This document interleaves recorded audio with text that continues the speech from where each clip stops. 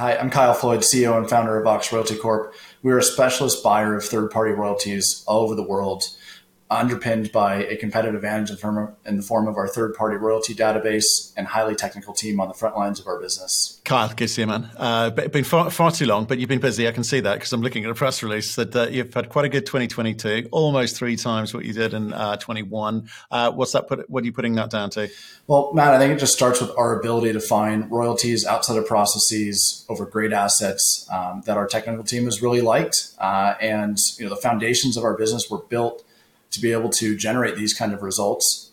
I think we're doing a lot more with a lot less. When you look at return on invested capital, we put about 40 million into royalty purchases. And based on these numbers, rounding, we did 9.7 million in top line for 2022. Call it 10 million. That's about a 25% return on invested capital.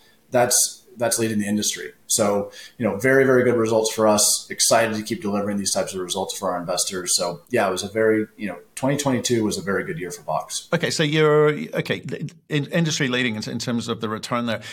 How does this work? I'm trying to help people understand why, royalties are a good part of their investment portfolio. Okay. So 25%. It sounds good. It sounds okay. It's a nice-ish number. Do things improve though? Because right now you got to keep buying. You got to keep buying more royalties. You got to spend the money you make, plow it back in the ground, to use a mining term. Does it get better? Well, I guess I would challenge the premise of that question. Do we have to? That was just a current return. We've got, from a NAV weighted perspective, the average mine life right now would be somewhere between 15 and 20 years plus. So right now, I believe we're trading at far less than our intrinsic value. So do we have to keep making acquisitions, I guess would be the question, given how discounted we are versus the comps in the industry and our intrinsic value. The reality is, look, we're generating cash flow. We can redeploy that into very accretive opportunities. But I guess I would challenge the premise in that what I believe is one of the selling points of Vox and what I think is so compelling to investors is how far off of intrinsic value that we're trading at. And therefore, I think we're a very, very good candidate or someone that investors should be looking at, and that there's a tremendous amount of upside in Vox. So yes, we can keep growing, but where we're at now, not factoring in any capability to generate future accretive results, we're trading at a tremendous discount. But if I look at some of the kind of higher profile royalty companies, or in terms of the mid cap and lower, not the big boys, they seem to get a lot of value by doing deals. I thought that was the model. Look, I would also contest that that's what's transpired in the industry over the last 2 years. Certainly, I think there was a period from 2016, 2017 that you saw investors rewarding companies for doing deals. I think alongside the proliferation of royalty companies, investors have gotten a lot smarter as well in the sector. And now they're actually piercing through, is this an accretive deal? What were the merits of the transaction? So I don't think all deals are being rewarded, frankly. I think the quality deals will be rewarded. And sometimes not just with us, but with other companies as well, the market's wrong and it's not pricing in what it should be.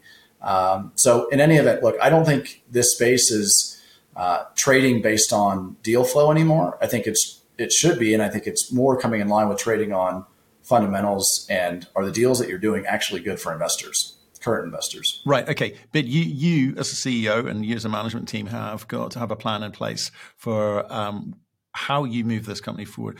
Are you setting yourself up to be attractive for a takeout? Because there's been a few of those in the last 2 years, and whatever multiple someone gives you for that, or whatever percentage someone gives you on that, or do you try to kind of build up some kind of cash reserve, make yourself look attractive to shareholders, to potential investors? I mean, what's the picture you're trying to paint? Look, we run this company for shareholders. A couple of things that we've done that I think demonstrate how focused we are on our shareholders. One is a dividend since we last spoke. So we're paying a dividend now. It's one of the highest yields in the precious metals royalty sector. We're also listed on NASDAQ. These are things that we're doing to continue to improve our business, both internally and externally for our shareholders. So we're running this company to be around for a decade, maybe more. The reality is what we've always said is, we are shareholder driven. So if the right shareholder move is to sell the company, then that's something that would be seriously evaluated by the board and driven by what's in the best interest of shareholders, not management. And I think it's one of the issues with every industry and almost, most public companies is there's an entrenchment of management and there's the age old agency issue. I'm just being very blunt saying that's not an issue at Vox. If there's the right deal to be done and that's the right deal for shareholders, then we have no issue with that. Right. Okay. But that's not but we're not running the company to be acquired. We are running it to be around for a decade, maybe more. We are making strategic long-term decisions that we believe are going to create immense value for shareholders over the short, medium, and long term, with long term really driving the strategy. Okay, look, last 18 months for Precious Metal has been 70% plus of your portfolio. It's been difficult, right? It's been difficult not just for explorers because they can't get capital, or developers trying to get the finance to actually get into production, but the producers too. It's been tough out there. I mean, a rising gold price from over the last a few months or so has been helpful, but what has it taught you? What have you learned? Because I know most people say, "Oh, you're." We've talked about it a lot. You're getting a net number, so in a very meaningful way, you kind of don't care. But there will be projects which don't do so well, and that could affect you. I mean, how do you look at your portfolio? What have you learned in terms of your future buying and acquisitions? Well, yeah, very specifically to Vox, Matthew, is the fact that I've been in the seat of running a royalty company for almost 10 years. So it's not just last year that's taught us some things. We have, and as a team, have more than 50 years combined experience in the royalty sector. And so it's a decade plus of experience that drives how we go about creating long-term shareholder value. The last year, yes, has been very tough. And I think, where it's pertinent to Vox is a lot of the very significant success that we've realized as a business in terms of tangible results. You quoted the revenue growth, coming out with a dividend, being listed on NASDAQ, some of the acquisitions that we've been able to tuck in. I think that was lost in a very choppy, tumultuous equity market with a lot of volatility. And I think we're coming out of that now. Certainly something that's been well covered on your show and your interviews is that commodity prices are high. I think investor interest is coming back to the space. But if you're looking for a reason why Vox is still so dramatically undervalued, I think a lot of the good things that we accomplished for shareholders got lost last year.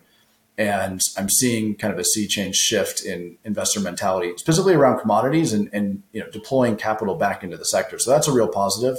And then the overarching learning is you have to build a business for the long term.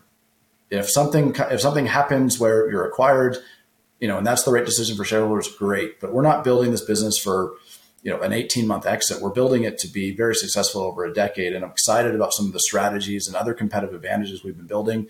I think we're in some ways known as, the database company. But what I think investors will see from Vox over the coming years is that we've been developing strategies and capabilities, again, that are going to lead the industry in terms of our ability and capability to execute on great royalties at great value. That's what's driven the success of our firm to date. And that's what's going to continue. Right. Okay. And if we look for, and again, something we've talked about in the past, but you've obviously, the market cap has grown, albeit conservatively, in a very difficult environment. So, I guess you take that as a win. The cost of capital question is, one assumes if you do decide and that is the right thing to do, and you do want to make acquisitions, is the cost of capital, dropping for you now that you've kind of getting into meaningful revenue? It is. And we've seen through various proposals and very internal initiatives that our cost of capital is lowering very significantly. So that's something that we're excited about.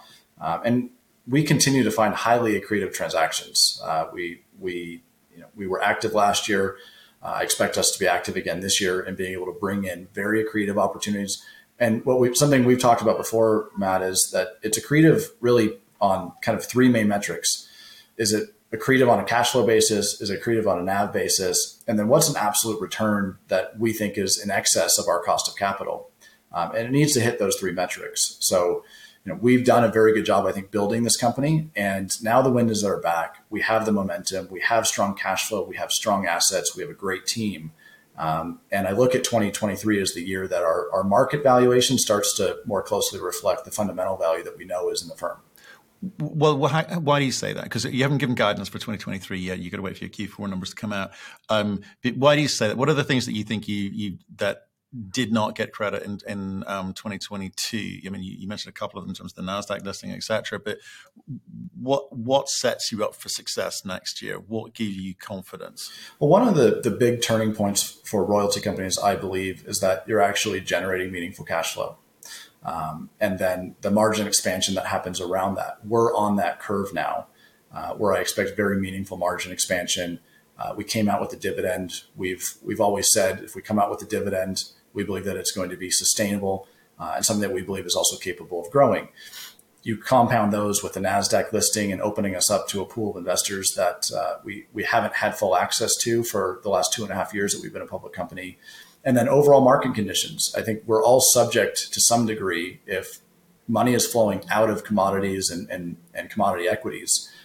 There's no doubt that we're exposed to some of those outflows. And now we're starting to see inflows.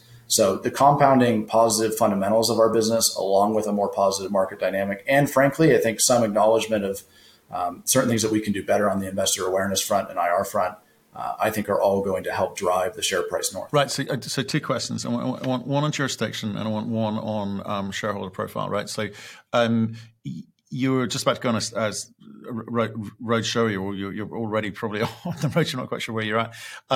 Is again lessons from last year in terms of the different marketing exercises. You know, have you found the type of investors that you want?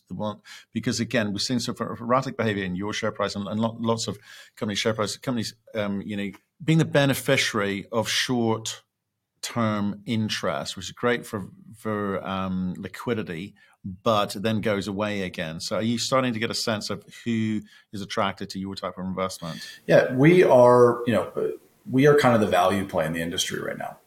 We traded a very meaningful discount to our net asset value or intrinsic value. We're both at a huge discount to our comps from any type of revenue and cash flow and EBITDA multiple as you look out into what we produced on this last quarter and going forward. So we believe we're trading at the low end of the space, really in every relevant metric. And I think investors are looking for value opportunities that also have the ability to continue to grow and execute. So I think what we found is a niche with value investors. There's not a lot of value names in the royalty sector. And I think that's overall a good thing. But I think we are the value play in the royalty sector. And we're finding an audience that understands that, can grasp that, and wants to be invested in that as well. Right. Okay. And then coming back to the second point, which is rent jurisdiction, we've seen all sorts of companies blow up all around the world because of permitting, whether that be sort of EI, environmental licensing or permits. We've seen all sorts of social unrest in various countries.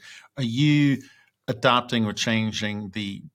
I know you're database driven, but are you adapting, where you look and the types of companies that you look at as a result of, past few years? Yeah, Matt, something I touched on, I think it was with you probably over a year ago, was that the inflationary environment, all the challenges that created globally, especially countries in South America, you're seeing that it's, unexpected situations develop because the governments are so cash hungry and specifically US dollar hungry.